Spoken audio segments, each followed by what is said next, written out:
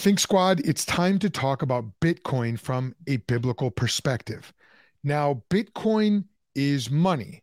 So, what does the Bible have to say about money? Is money a necessary evil or is it a gift from God? We're going to discuss this today, as well as the dangers of money and how politicians and elites misuse it. And yes, how Bitcoin can solve some of those problems, according to our guest. This is the Worldview Legacy Podcast. It's the show from the Think Institute that helps Christian laymen to become the worldview leaders that their families and churches need. My name is Joel Settecase. I am a former pastor and now the president of the Think Institute. My mission is to help you, the Christian layman, and your family to build a legacy in the Christian worldview and to pass on your faith to the younger generation. So, what is the biblical perspective on money in general and on Bitcoin in particular? This is something that you need to know about as you're seeking to lead your family to think biblically about every area of life. We are going to help you think about and view Bitcoin and money in general through the lens of the biblical worldview, through the lens of Scripture.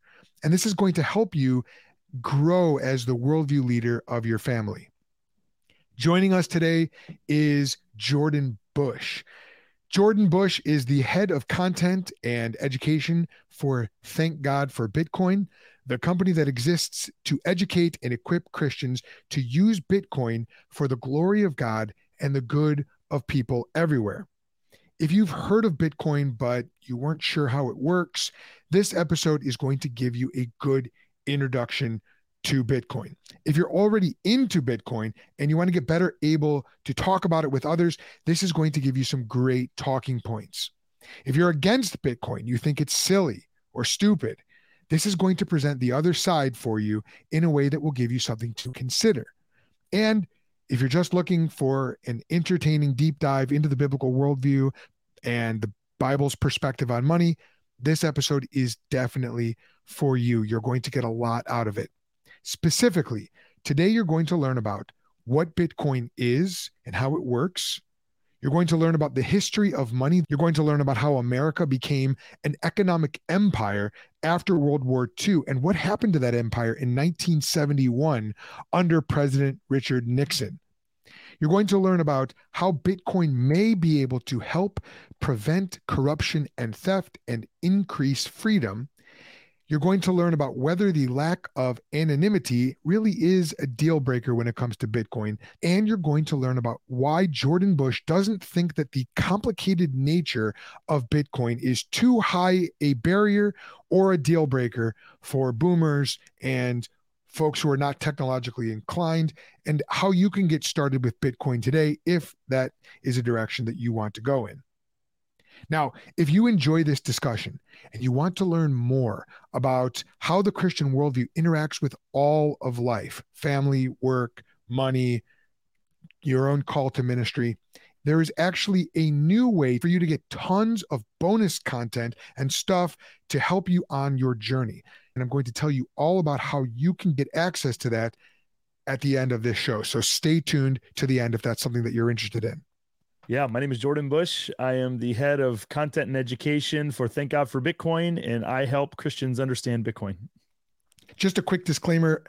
As you're listening or watching this episode, we're not giving you any investment advice, tax advice, anything like that. I have to say that because you never know. Well, what's funny is you actually giving that disclaimer does nothing to absolve you of anything. Like it's hilarious. Like people think it does. It doesn't. If they wanted to come after you for something, they could. But don't say that. Don't burst my bubble. Come on, Jordan. I gave the disclaimer. It's like those. It's literally just the podcast version of those the people retweeting those memes on or like sharing those memes on Facebook of they're taking your things. I don't give my permission for you to. Yes, the boomers who all exactly post that. I'm absolved now. All right. So what's the story of how you discovered Bitcoin? Yeah. So basically my background is I graduated from a Bible college and just wanted to work in Christian ministry.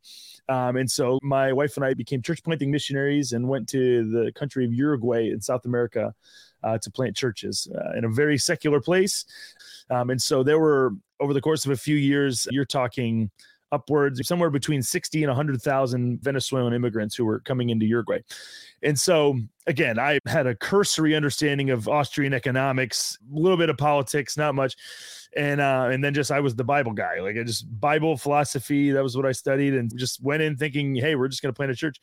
And then as we got to know our Venezuelan brothers and sisters and just tried to help them just basically start their lives over, we just learned more about why their situation had happened. And we had, for instance, people who were doctors, economists, people with upper middle class making $100,000 a year denominated in dollar terms in their Venezuelan currency, who 3 or 4 years later weren't even able to pay the rent.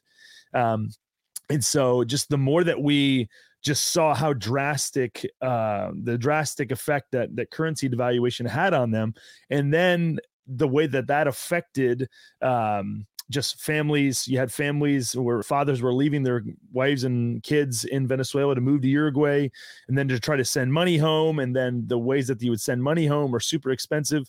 And so just the more that we saw that, the more I just began thinking, like, what in the world? Like, this is crazy that this is happening. Is there some way that this could be helped or something along those lines? And so when I heard about Bitcoin a number of years later, the more that I learned about it, I was thinking about it through the lens of the last few years that we'd been ministering to people who'd been directly affected by it.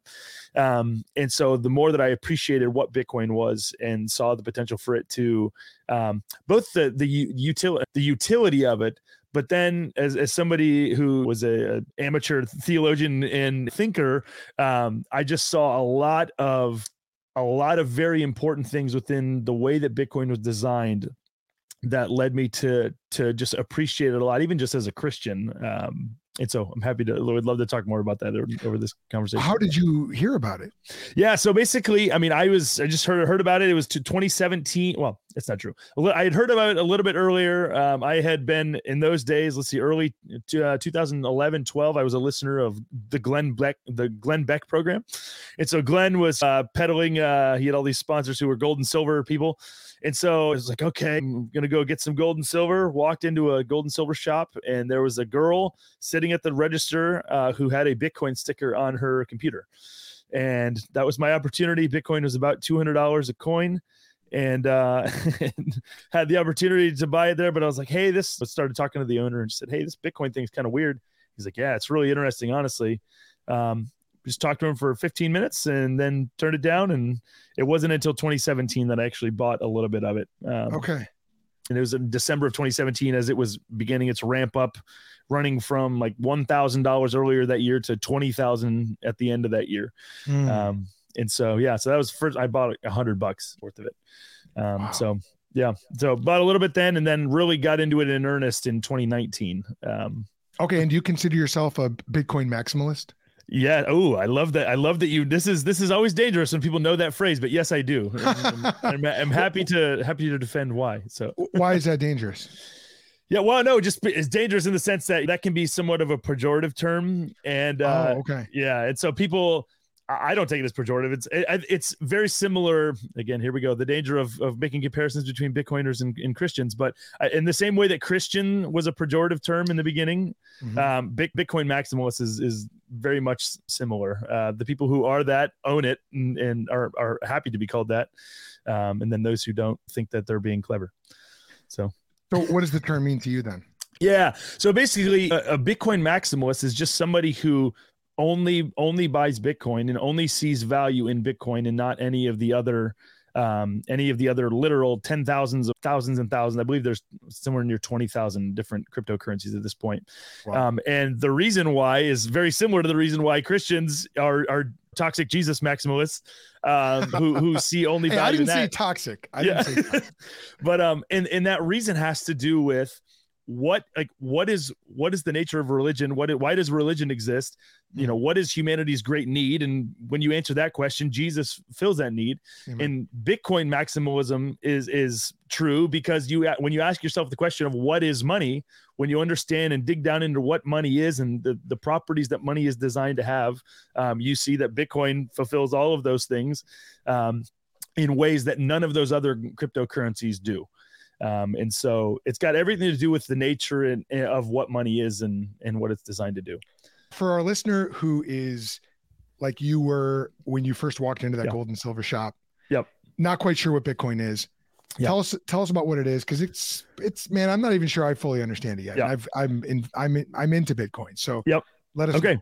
So Bitcoin is just it's a digital ledger to keep track of transactions, and so that's literally what it is. Again, the coins narrative is somewhat of a misnomer, but basically what it's just a digital ledger that keeps track of transactions, and so you can when you actually buy and sell Bitcoin, what you're doing is you're buying and selling the right to move a certain to possess the keys, the cryptographic keys that give you access to certain percentage of the ledger that exists. And so it's basically decentralizing and just decentralizing the monetary creation and monetary transmission. That's the value proposition of it. You've explained that before. Probably many times. Yeah. That was great. Man, happy to hear it. Yeah. I love the comparison to email. I've seen those clips. Yes. These news anchors trying to figure out what the @ symbol is. Yeah, and they're going, exactly. Does it mean about? What does it mean? That's great. And so this is how everything is. This is how technology works. This technology is impossible until it's ubiquitous, and that's how it's going to be with Bitcoin. There's already iterations of Bitcoin that are very easy to use. Cash App is one. The Cash App basically allows you can buy and sell and send Bitcoin relatively easily. But just again, as time goes on, it's going to get easier and easier to use, and as more and more people understand it, use it, then there's going to be better tools available. Okay, so Scripture warns us against loving money. Yeah. I know you know this. You include this in your book. Yep, 100%. Your book is Thank God for Bitcoin. Yep. So give you a couple of examples. Hebrews 13:5. Sure. Keep your life free from money and be content with what you have. Amen. For he has said, I will never leave you nor forsake you. Yep. 1 Timothy 6:10 says, for the love of money is a root of all kinds of evils. It is through this craving that some have wandered away from the faith and have pierced themselves with many pangs. And then Ecclesiastes, one of my favorite books of the Bible, says, he who loves money will not be satisfied with money, nor he who loves wealth with his income. This also is vanity. Amen. All right, Jordan, Bitcoin is money. Yeah. How do you promote Bitcoin without falling into a love of money? Yeah, I would quote another scripture, which is that Jesus says that if you love your mother and father more than him, you're not worthy of him. If you love your children more than him, you're not worthy of him. And so what we find is that in scripture, there's danger of disordinate loves. There's a danger with loving anything more than loving Jesus. And so I 100% agree that Bitcoin is dangerous, that parenting is dangerous, that all of our hearts, there's danger inherent involved with living in a sinful world and possessing a heart that is tempted to go after lesser things. But what Jesus is getting at in all of those admonitions is that it's dangerous when you use things or love things disordinately. And so what that means is that there's a proper way to use and in a proper way to love and appreciate things. And so one of the things that we work to help people understand is you have to understand what money is designed to do. If you're looking at, and the danger with money is that you look at it as if it's a savior. And you look at it as even more than a savior, you look at it as a way for you to say, let my kingdom come, let my will be done in heaven and on earth as it is in my head. That's the danger. And that's what we're constantly tempted to do is to use everything around us in order to magnify and glorify ourselves and to make our will be done, to exalt ourselves as God. And so why is money in some ways uniquely dangerous? Because it's uniquely flexible and it uniquely allows us to do that in a way that not much else does. And so So again, this is, I agree, it's dangerous. We need to be careful, but we don't need to be any more careful with money than we need to be with loving our parents, or loving our wives or spouses or kids or our own lives. There's a danger in loving ourselves and putting ourselves as kings over our lives, and being the ultimate deciders of how we live and what we do with the different resources that God has entrusted to us. So I think that's the question that's a great question, but the question that really people need to ask is, okay, so the best way to avoid using something wrongly is to use it correctly. So the question is, what is the correct way to think about and use money? That's how we're going to avoid falling into the pitfalls with money and with everything else, is by walking the straight and narrow and using things in the ways and for the reasons that God designed them to be used. Okay. So in your book, you do talk about the history of money. Yep. And Yep. the way that you speak about money, one would get the impression you believe that money is actually something designed by God. It's intended by God. It's not a purely human creation. Yeah. It's something that God wants us to have. Is that right? I would say yes. I would say yes. Again, there's the long answer and there's a short answer. I would say yes. And that is driven by this impulse. And that's every good and perfect gift comes from above. So if there's something that is good, how do we define good? Joel, you'll appreciate this as a philosopher. How do we define good? Well, the Bible gives two definitions. One is that things are good insofar as they acknowledge and exalt God. And then things are good insofar as they enable people to have their needs met in pursuits that glorify and honor God. And so insofar as money enables people to efficiently interact with each other and exchange what people have for what they don't have, in order that they may live and prosper and all these different things, then yeah, money is a great gift. That certainly wasn't just the idea of people. It originated, at least the idea originated in God. God creates things that serve people's interests and needs, and money is one such good and utility that helps people, that is designed to help people prioritize and have their needs met. Okay, and in the history of money, if we were to go back and trace it back to its earliest genesis, did it evolve from bartering systems? Yeah, well, this is what's super interesting, right? And this is again a deeper philosophical thing, is right. There's things that are intuitive to us that are wrong.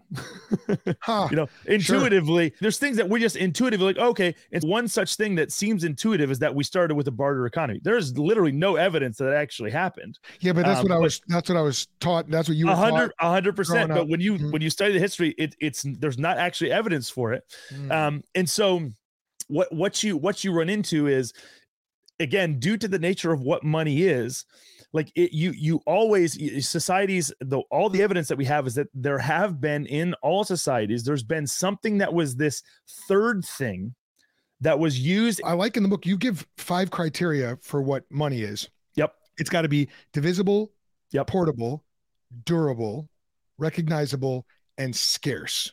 Yes. And so are you saying that society has always had that third thing, that third intermediary trade facilitator that had those 5 attributes?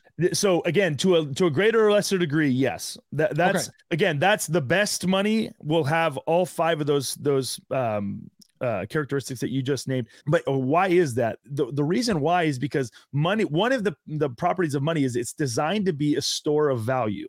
Now, why is that important? Because we want to be able to have some way to quantify work that has been done. And so money is a labor storage technology. This is why something like sand makes a very poor money. Now, why? Because I could just run outside. Sand is ubiquitous. It's almost everywhere. So I could just, without denying myself, without doing any work and do anything like that, I could just run outside and scoop up some sand and then go pay my neighbor for something. Sand is literally the example when God wants to tell Abraham, your descendants will be innumerably, that's sand, because sand is everywhere. That's a great example. And this is, again, the question of money goes back to the nature of work. And we want to have some way to quantify the value of work. Okay. Now, why does that matter? Well, there's a principle that God has hardwired and coded into the fabric of reality. And that's the principle of sowing and reaping. The Apostle Paul in the book of Galatians goes so far as to say, he says, "For God is not mocked, for what a man sows, that will he also reap." And so Paul says that God has so hardwired this principle into the nature of reality that to deny it is to mock God. And so now, again, we see other places where this same principle is worded maybe a little bit differently. God will render to each one according to his works. If a man is not willing to work, neither shall he eat. And so you see this sowing and reaping. God wants this to be the way that the world works. There's no free lunches. There's inputs and then there's outputs. Mm-hmm. And so God has designed the world to work this way. And so again, and why does that matter? Well, because it matters because we want to love our neighbors. We want to treat our neighbors the way that we want to be treated. And so we don't want free lunches. That's not the world that God made. God made a world of scarcity. God made a world of scarce things where the difference between having and have-notting is working hard in producing things. It's seeing needs and taking action to produce things that fulfill those needs. And so we, in the same way that we do those things, we want a way to quantify the fact that labor and value has been created and labor has been done and value has been created. And we want to have a place to store that value. And that's what money does. Okay. So I'm really struck by the fact that you're taking something that is physical and tangible and you're converting it into something that's conceptual and immaterial. Yeah. You worked this hard, so I'm ascribing this much value to it. There's a spiritual dimension to that because it's not physical. 100%. 100%. That's really cool. It is. And this is what's when, again, if you give a Christian accounting for work and money more broadly, what is it that's going on? So you're saying, hey, I have this need, and then someone comes along and they could do anything with their time, but they deny themselves from doing other things, from focusing on other things, and they set their attention and set their strength to meet your need. Okay. So their scarce time, they'll never get it back. Mm-hmm. Their scarce attention, they can't ever get that back. They set it on you. Okay. So they pay particular attention to you. This is godlike, what you do. This is what God does. He sets his attention on us and then they fulfill a need. Right. Okay. Now, how do I respond after having my need met?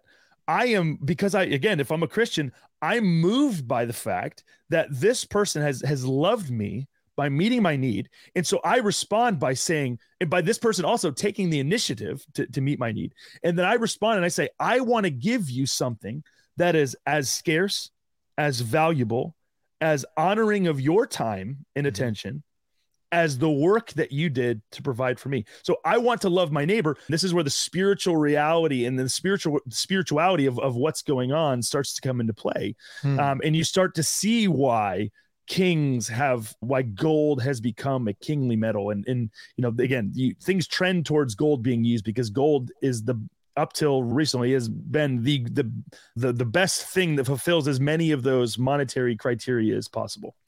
That actually brings up a good point. Or I guess this is a question that I don't know if I've ever clarified it in my mind, Jordan, but when I talk to guys who are Bitcoin maximalists, Bitcoin enthusiasts, Bitcoin promoters, Bitcoin is sometimes called digital gold. Yep. Well, here's a question for you. When I read scripture, I see gold all over the place. Solomon's temple is rife with it. Solomon's palace is rife with it. The New Jerusalem is constructed out of translucent gold. However you interpret that apocalyptic language, we're talking about gold. And for Bitcoin guys, we're talking about taking the role of gold and converting it into something that's a lot more conceptual and less physical. Are we losing something biblical by taking something that was physical and tangible and earthy and turning it digital and more conceptual. And What's your again, response to that? so yep. So that's a fantastic question, Joel. You are the most prepared interviewer I've ever had, and so I'm just super. I just want to commend you on that front. So I feel like that's a fantastic question. And again, I think gold serves multiple purposes. It does a lot of different things, and so I can definitely understand that argument to a certain degree. Again, I think that we're always going to have gold. Gold is always going to serve a purpose. But honestly, it's not Bitcoin that's rendered gold useless or it's denigrated gold. It's been the fiat system that's done that. Like if fiat currency has enabled governments to basically marginalize gold and render it impotent is what it's done. They basically sit on the value, the dollar denominated value of gold via the futures market. And so, but again, the point is, Bitcoin's not doing anything bad to gold. Again, if gold is a technology and gold is a tool, then again, gold doesn't exist for its own benefit. It exists for the glory of God. It exists to serve people's needs and interests. It does communicate glorious things about God. But I would argue Bitcoin can communicate and does communicate a lot of those same things that gold does. One of the other things that a lot of this comes down to the utility, right, of gold. So for instance, our Venezuelan brothers and sisters, like they're trying to, many of them had to leave Venezuela on foot. They had to walk across a bridge or through the woods to try to avoid the official border crossing because at those places they're being forced to pay large taxes. There are some taxes, or if not being robbed by the soldiers who are working or just other people who know there's going to be people leaving the places. So if they were to walk across the border with gold in a backpack or silver in a backpack, they're just going to be easily robbed. And this has happened to people. And so again, gold's physicality and tangibility has definite benefits, but it also has definite drawbacks. Let me hit you with a Bible verse. Haggai 1, 6 and 7, 2 verses. Yep. Talks about something like inflation being a curse. Okay. And you talk about inflation in your book. Yep. So let me read a couple of verses to you here. And then I want to get your thoughts on how Bitcoin relates to this issue. Yep. Haggai says this: you have sown much and harvested little. You eat, but you never have enough. You drink, but you never have your fill. You clothe yourselves, but no one is warm. And he who earns wages does so to put them in a bag with holes. Thus says the Lord of hosts, consider your ways. Okay, table that for a second. So in your book, you talk about inflation as this plague, as theft. And man, until very recently, I did not understand that concept. I remember Ron Paul talking about it back in 2008. Yep. Can you just unpack this biblical idea that the diminishing value of our labor and our currency is a plague and a curse? And how is Bitcoin related to any of this? How does Bitcoin solve the problem? It's a great question. So with money, one of the characteristics that you want is money that's scarce. And why does that matter? You want money that's as scarce as the things that you're going to buy with it. And so if I'm going to give my time in exchange for something, if I'm going to store the value of my labor in a money, and then I'm going to exchange that money for things that I really need to live, so food or shelter or whatever, I want it to be scarce. I don't want it to be something that's easily produced or that can be found just anywhere. So this goes back to the illustration of sand. And so what inflation does, if you have a whatever your money or your currency is, if you have a money that is easily reproducible, then then there's a smaller barrier between being able to create that money or currency out of thin air in a way that quickly makes it worthless or worth less than it was when you agreed to do work to earn it. You want to have a money that's not easily reproducible, that protects people against sinful people who would try to get something for nothing.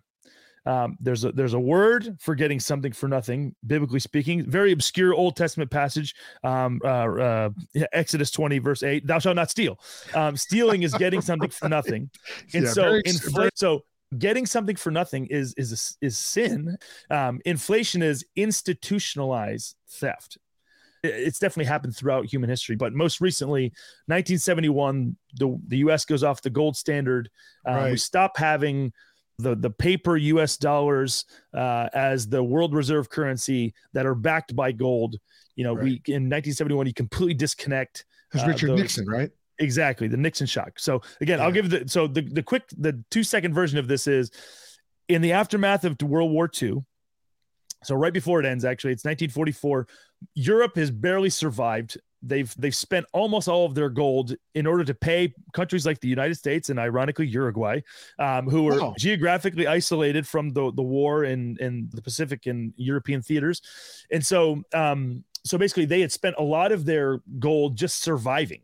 And so they get to the end of the war and they're trying to figure out what is the post-war world going to look like? What are we going to use for money? We don't have any gold left. So the United States, sitting on the lion's share of Europe's gold, having been paid for guns and food and all these kind of things, they basically say, they have a ton of leverage. And so they have the Bretton Woods conference. Oh yeah. And so they have this conversation of what are we going to use for money now? And so again, the United States has tremendous leverage at this point. And so they basically convince everyone to do this. They said, okay, you guys are going to hold US dollars as reserves in your bank accounts. And then you can create your own currencies backed by a certain ratio of dollars to those things. Okay. And then we'll hold a certain ratio of gold to for every dollar from 1944 until 1971. That's how the world operated. And then the world held dollars and dollars were backed by gold. So Yes. the world's currency was backed by gold via the US dollar. Yes. And so you had scarce reality tethered to gold. So again, in a biblical scriptural sense, you had sowing and reaping. You had sowing and reaping going on. There is a fixed amount. You have fixed inputs that produce fixed outputs. We have the world is more or less same. Equal weights and measures. Exactly. Everything's fair. Yes. It's a known quantity. It's a known trade. There's no deception in the actual trade itself. That's what was going on. Part of the health of this agreement was in the fact that countries could come to the United States and convert dollars for gold. So this was like the mechanism for keeping the United States honest. Right. Okay. Now, paper currency has a lot of benefits to gold, and one of those is the portability. So it's way easier to walk around with $100 bill than it is to carry around 100 ounces of gold in that previous arrangement. So at some point, though, in 1971, France comes to the United States and they say, "Hey, we want to exchange some of our dollars for gold." Yeah. The very next day, President Nixon comes out and says, "We're closing the gold window. We're stopping the convertibility of gold for dollars for gold," because what they said is we don't have enough. There's not enough gold to fulfill the dollar obligations for all of the dollar reserves that are out there. The United States had been secretly printing more money than they had, more dollars than they had gold reserves to back up. And so now again, why did they do this? Well, because they are the only ones who can legally print or legally create the most valuable currency in the world. What did that afford them? Okay. It afforded them, and this is what fiat currency more broadly affords governments and central banks, is the ability to make yourselves functionally gods. If you can just create value out of thin air, the only person that Christians are cool having that power is God. Right. Right. So there is one God and we are not him. So basically what you had is the US government is in Treasury, whoever is printing more and more dollars. And so effectively there's way more dollars out there than the vast majority of people know. And so what the United States has been doing is they're using these dollars to go out into the market and buy things that are more scarce than those dollars. And so what effectively they're doing is they are deceiving every other person, especially people overseas. They're deceiving people into thinking that there's this amount of dollars when in reality there's way more. I just got done listening to the book, The Case for Christian Nationalism by Stephen Wolfe. Okay. Yep. And one of the things that he talks about in that book, and this is coming out of classical Protestant political theory. Yep. One of the definitions of tyranny is when a ruler or a magistrate enacts laws to benefit himself. Yep. And Yep. this has always been something Yep. that tyrants do.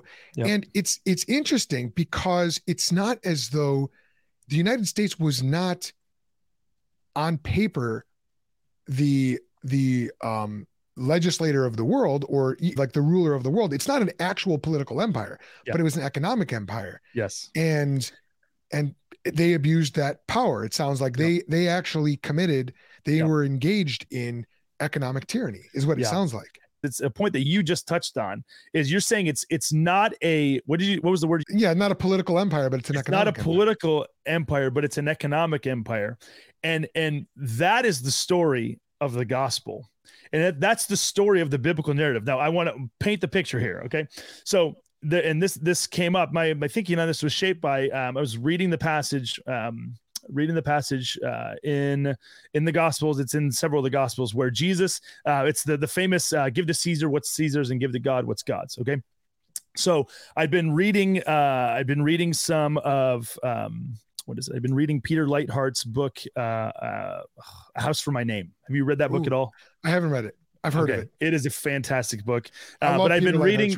I've been reading that book. I've been reading Through New Eyes by James B. Jordan. So I'm like learning to see the world biblical, like through the lens of biblical theology. Cool. And so I read that passage, and so basically Jesus is being tested. They're trying to put him to death effectively, which is that whole passage is not primarily about tax policy. That's primarily about what is happening, and what Jesus says is guided by what they're trying to do. So they asked Jesus, is it lawful to pay taxes, this specific tax, to Caesar or not? Lawful according to what standard? They're obviously not asking according to Roman law, because it's obviously legal according to Roman law to pay taxes. So they're under the guise of, they're asking Jesus, is it lawful according to the Mosaic law to pay taxes to Caesar? Jesus knows you liars are trying to kill me under the guise of caring what the Mosaic law says. Right. So this is, it's a whole farce. But so what does Jesus do? He calls for the Roman coin. Now, the coin that he calls for is a denarius.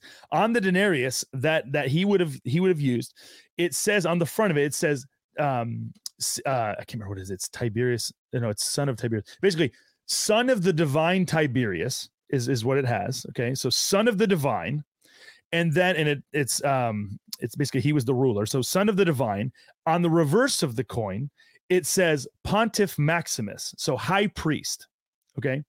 So you have high priest, you have son of the divine, and he's the ruler. Obviously he's effectively for all intents and purposes, a king. So you have son of the divine, king, and priest are the three things that are incorporated in this coin.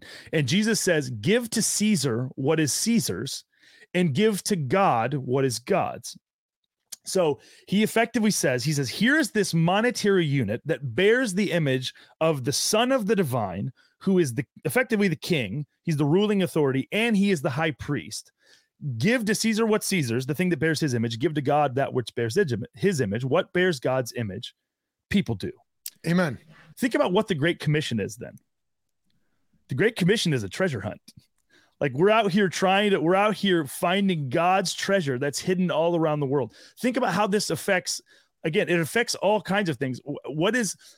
Why is it so wrong to store up treasure on earth? Because you're not storing up God's treasure.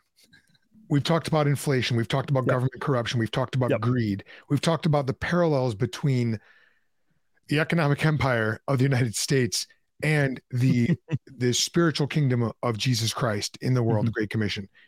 Let's pivot. Let's talk about Bitcoin, because how does Bitcoin solve the problems of corruption?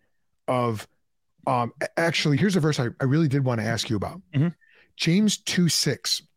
Yep. I just got done doing a personal study through James. In James 2:6, James chastises his readers for currying favor with the rich. He says, is it not the rich who are dragging you into court? These rich, powerful people with a lot of money at their disposal are using that wealth to persecute believers. And this is a tale as old as time. It's 2,000 years old. My question is, how would Bitcoin eliminate some of these problems of the rich, the societal elites, even the Yep. global elites Mhm. oppressing God's people? Or do you see that happening? Yeah. So again, the way that this happens is honestly by having a law that, like a law system that applies to everyone equally, no matter if you're rich or poor. And so the reason why the problem with fiat currency is that the problem with monetary creation being that way is that the monetary issuance is happening from a central point of failure, from one central point. And so when that's the case, the people who are making that production happen are going to be closer to so if you're closer to the point of monetary creation, you have more influence, power, control, whatever. And so you can have control over how that process happens. You basically can change the rules, the ratios, again, to the earlier point. You can change the rules related to this. So can I interject here? Because the way I understand it, tell me if I get this right. Yeah. If you are close to the production of money, yep, one of the ways you might manipulate that is, a bunch of money is going to be printed soon, which is going to devalue all the dollars in the system. Bingo. So you go out and you buy a bunch of scarce goods, yes, using dollars that are worth more than the dollars will be worth tomorrow. Yes. So because dollars are going to be worth less tomorrow, that means the value of all those goods you're buying will be worth more dollars tomorrow. Yes. So you go out and buy all this, whatever, stock, goods, property, and tomorrow, all the dollars in the whole system, they're all worth less, and all the goods are worth more. Well, you now have fewer dollars and more of those durable goods that are worth more. You've taken advantage of the system. Yes. Yes. The buying power of the dollar goes down as more dollars are created.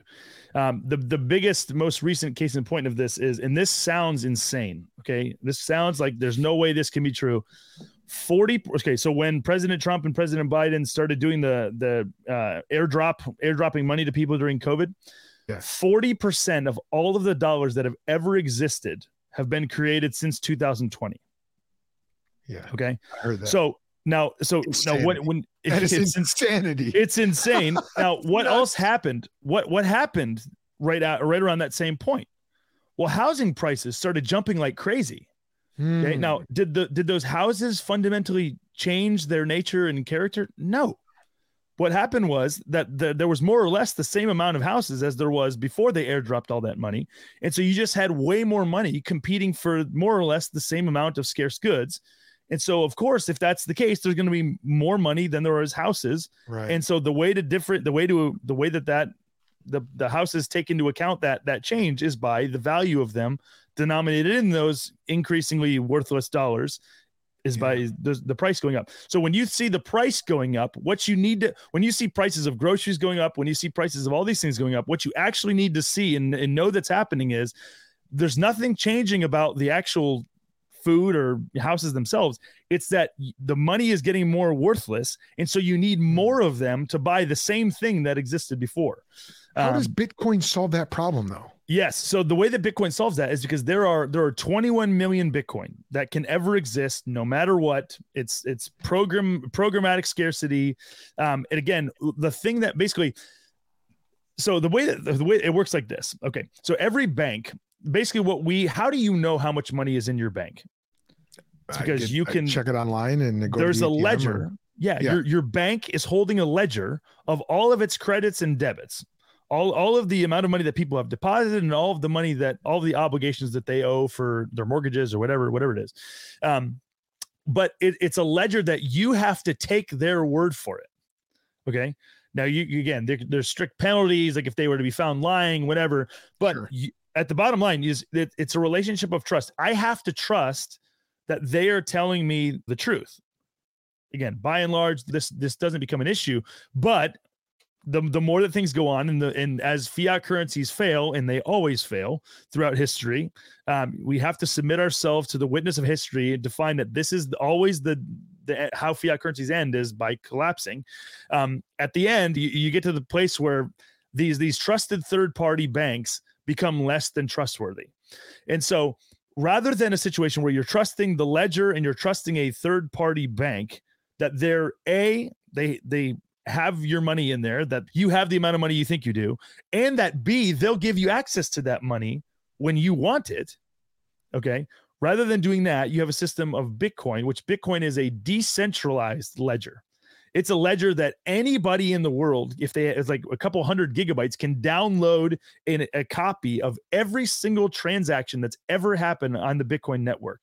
And so I can verify, I can go back and find specific transactions from the very first one to everyone since then. I can go back and verify this happened on this day, at this time, this amount, everything.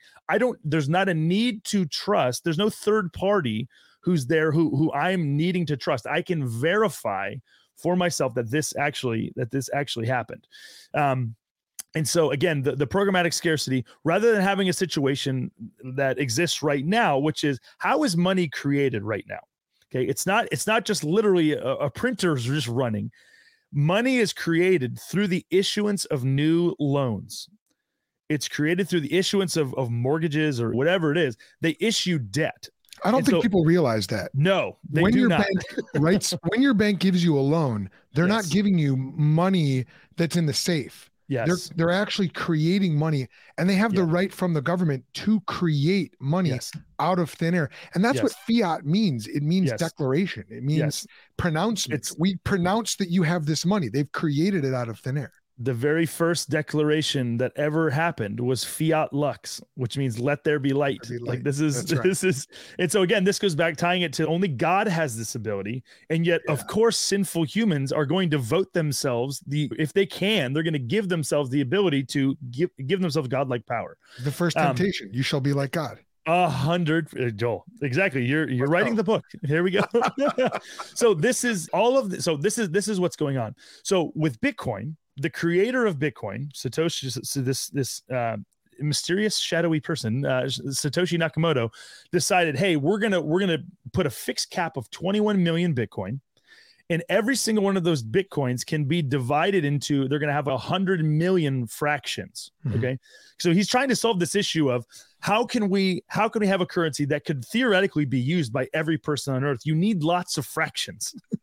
You need lots of small fragments. But that's not that's not a problem, for the same reason that if I divide up a pizza, I could theoretically divide up a pizza into 8 slices that could then be divided into 1,000 micro slices. Right. But it doesn't change the overall size of the pizza. And so how does that solve the corruption problem then? Yes. So it solves the corruption problem by the monetary issuance. All of that has been, and all of the politics and temptation for corruption that goes along with that has been baked in since day one, and it can't be changed now. What's to stop someone from creating Bitcoin certificates like they did with the dollar, the gold-backed dollar, where they say, here's a certificate, this is worth 5 Bitcoin. But in reality, they've issued out 10 of those things. Yes, exactly. And so the thing that's preventing it, 100%, it's a fantastic question. Again, Joel, you are the most prepared interviewer I've ever had. So that's a fantastic question. Now, here's the thing. The reason why that won't work, or at least it shouldn't work. Again, like people do dumb things, but the reason why it won't work is because the reason why we got to fiat currency that we had was because of gold's physicality. Okay. So gold, if I have a large amount of gold, I don't want to have that sitting at my house. I want to have a place with thick walls, guys with guns, whatever. I want to have a place where it's secure. Physical things have to be secured by physical infrastructure. Okay. So the reason people were willing to surrender control of their gold and silver to a third-party bank was because the bank provided them a security that they couldn't themselves have. With Bitcoin, because it's digital and because cryptography exists, I can get the same security, again, to the point I made it earlier, I can get the same security that is protecting the nuclear codes via SHA-256 cryptography. I can get that to protect my digital assets. I don't need to trust a third party that can get that for very, very cheaply, all of these things. So the there's not a need to entrust a third party with my Bitcoin the way that there was, and there's not a need, or there's not the same advantages with trusting my Bitcoin to a third party as there was with trusting my gold to a third party. So you don't need certificates that say this is worth 5 Bitcoin because you just keep the keys to your Bitcoin. I keep the keys to my Bitcoin. And as long as I have electricity, okay, then I'm able to interact I'm able to do that. Now, what about in the case if the electricity goes down? Well, then, we're going to be in a bad place financially. Right. We're also going to be in a real bad place medically because all of our hospitals are going to shut down. And I think about that all the time. Yeah. Yeah. So again, if something of that level, money is going to be the least of our issues. So again, there's trade-offs with everything. Yeah, that's right. We're not in heaven yet. No, we're still in a fallen world. And there are people who treat Bitcoin like it's this thing that nothing can happen to it. It still is a tool. It still is exists in a fallen world. So. Amen. All right. Man, one thing that I have to ask you, because this is probably my biggest hang up when it comes to Bitcoin. Okay. And that is the question of anonymity.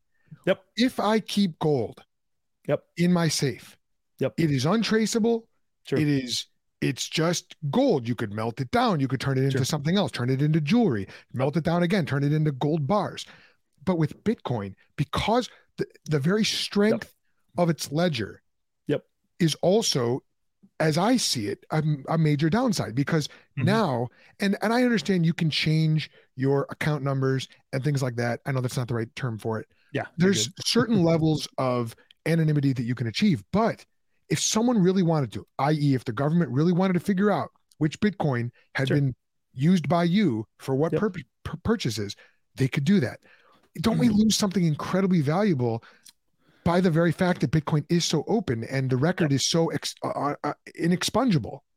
Joel, fantastic question. So great question. Now, again, there's a couple answers to this. There's the honest answer, and then there's the snooty answer. I'll give the snooty answer first, and then I'll dignify it by giving the real answer. So the snooty answer is how the vast majority of transactions that take place in the world right now are digital currencies.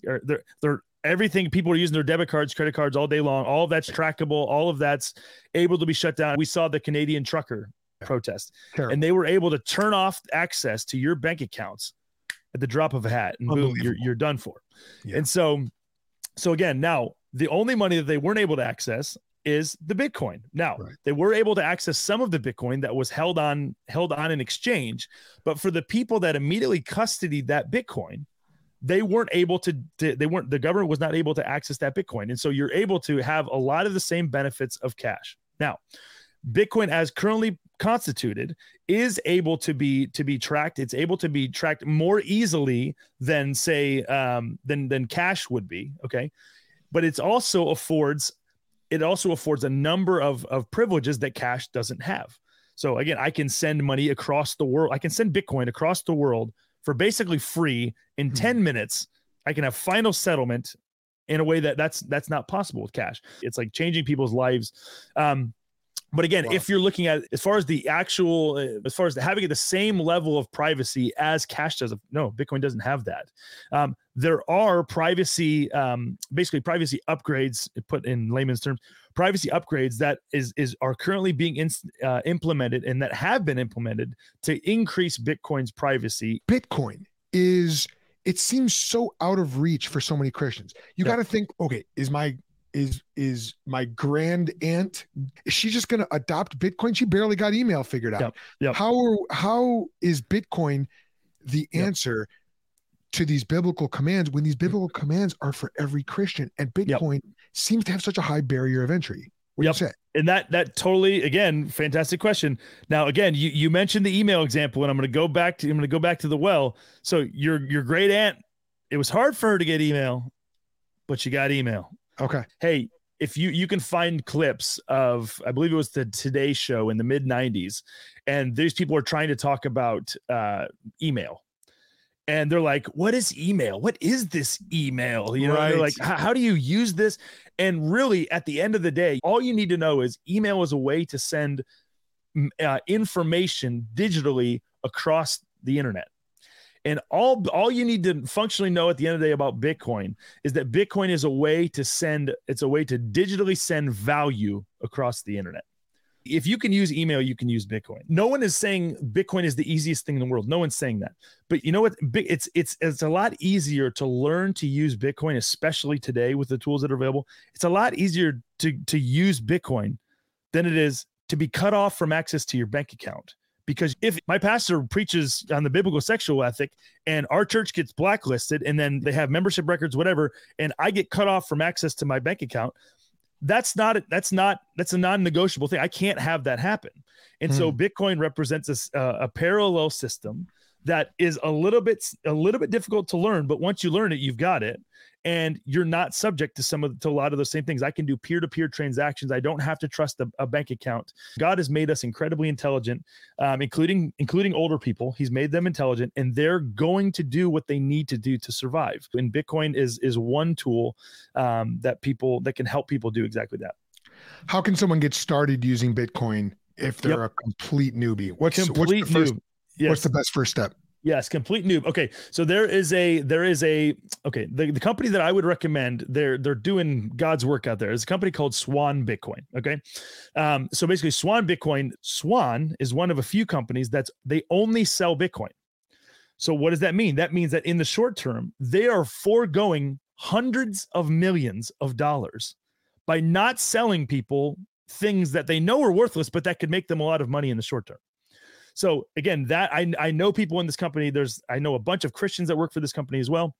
And so the fact that they are within their business model committing to forego making as much money as possible in order to do right by and actually promote products that Bitcoin, which they actually believe in. I'm like, I love these people. These people are good actors in the space. Yeah. The other thing that they do is they are promoting helping people understand what Bitcoin is and how to use it. How can people engage with your work? Yep. So we have a website that's tgfb.com. We are going to have the second annual Thank God for Bitcoin conference. It's going to be in Miami. You can basically find out more information about the conference at tgfb.com/conference. And we have two different ticket options. If you want to go there physically, if you can get to Miami, we have a physical ticket option. We also have we're going to be live streaming the whole event as well. So if you're not able to make it to Miami, you can get a ticket and you can watch all of that. And if you use promo code TGFB23, and that will get you 15% off any of those ticketed options. And you and I are actually doing a Twitter space coming up on the 18th. And we're going to be joined by Kevin Blessum, who's on our board for the Think Institute. Cool. I meant to mention one other thing. So we are getting ready to launch a couple of podcasts. One podcast is just going to be the Thank God for Bitcoin podcast. Our first episode is going to be an interview that I did with Pastor Douglas Wilson. So was pumped about that. Cool. Yeah. So hopefully that can be a blessing, and hopefully we can create more content. Looking forward to it, man. So now you know, Bitcoin is a way of storing value. Money has always been with us as human beings. And in recent history, after the Second World War, the U.S. became a de facto economic empire. This happened when we convinced the world to use the dollar as their reserve currency. The dollar was backed by gold until 1971, when Richard Nixon took us off the gold standard. And you heard about how money leads to corruption and how Bitcoin may help to mitigate that because there is a set number of Bitcoins, 21 million, which means Bitcoins cannot be artificially inflated, which is actually really cool. I raised the objection to Jordan Bush about anonymity, and he admitted that Bitcoin isn't anonymous, although there are new technological advancements being made to help mitigate that. And finally, you heard about how Bitcoin is complicated, but that doesn't have to be a deal breaker. Now, have you heard about our premium podcast subscription? It's called Think Squad Plus. Think Squad Plus is the premium podcast subscription that helps you to build a legacy in the Christian worldview and helps you equip other Christian men who are serious about answering the world's questions and passing on the faith to the younger generation. You do this by supporting the Think Institute through your membership. Think Squad Plus subscribers get perks, and you get the wonderful feeling of knowing that you are supporting our work with the Think Institute to equip Christian men and their families to pass on the faith to the younger generation and to build a legacy in the Christian worldview. You can get all the stuff that I just mentioned for just $9 a month. Learn about this or subscribe to Think Squad Plus now by going to thinksquadplus.supercast.com. So check that out in the show notes. And hey, shout out to Curtis Campbell. Curtis, I'm so glad to have you on board, and I'll see you at our next AMA call, God willing. This episode was produced by yours truly, Joel Sedekase. That's me. And it has been a production of the Think Institute. We are a Christian nonprofit ministry that equips believers to explain, share, and defend the Christian message. And we are based by God's grace.